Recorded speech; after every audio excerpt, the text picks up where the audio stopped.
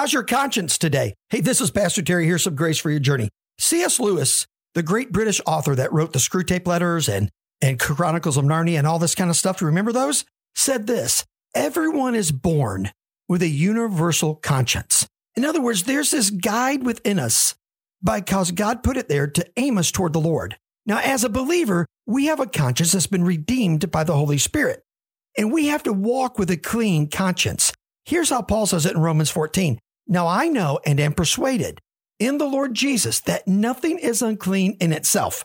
This is Paul saying, I know that in my conscience, but it is unclean for anyone who thinks it's unclean. Your conscience, your Holy Spirit redefined conscience, will lead you into the truth. Trust it, follow it, and you'll have unbelievable grace for your journey.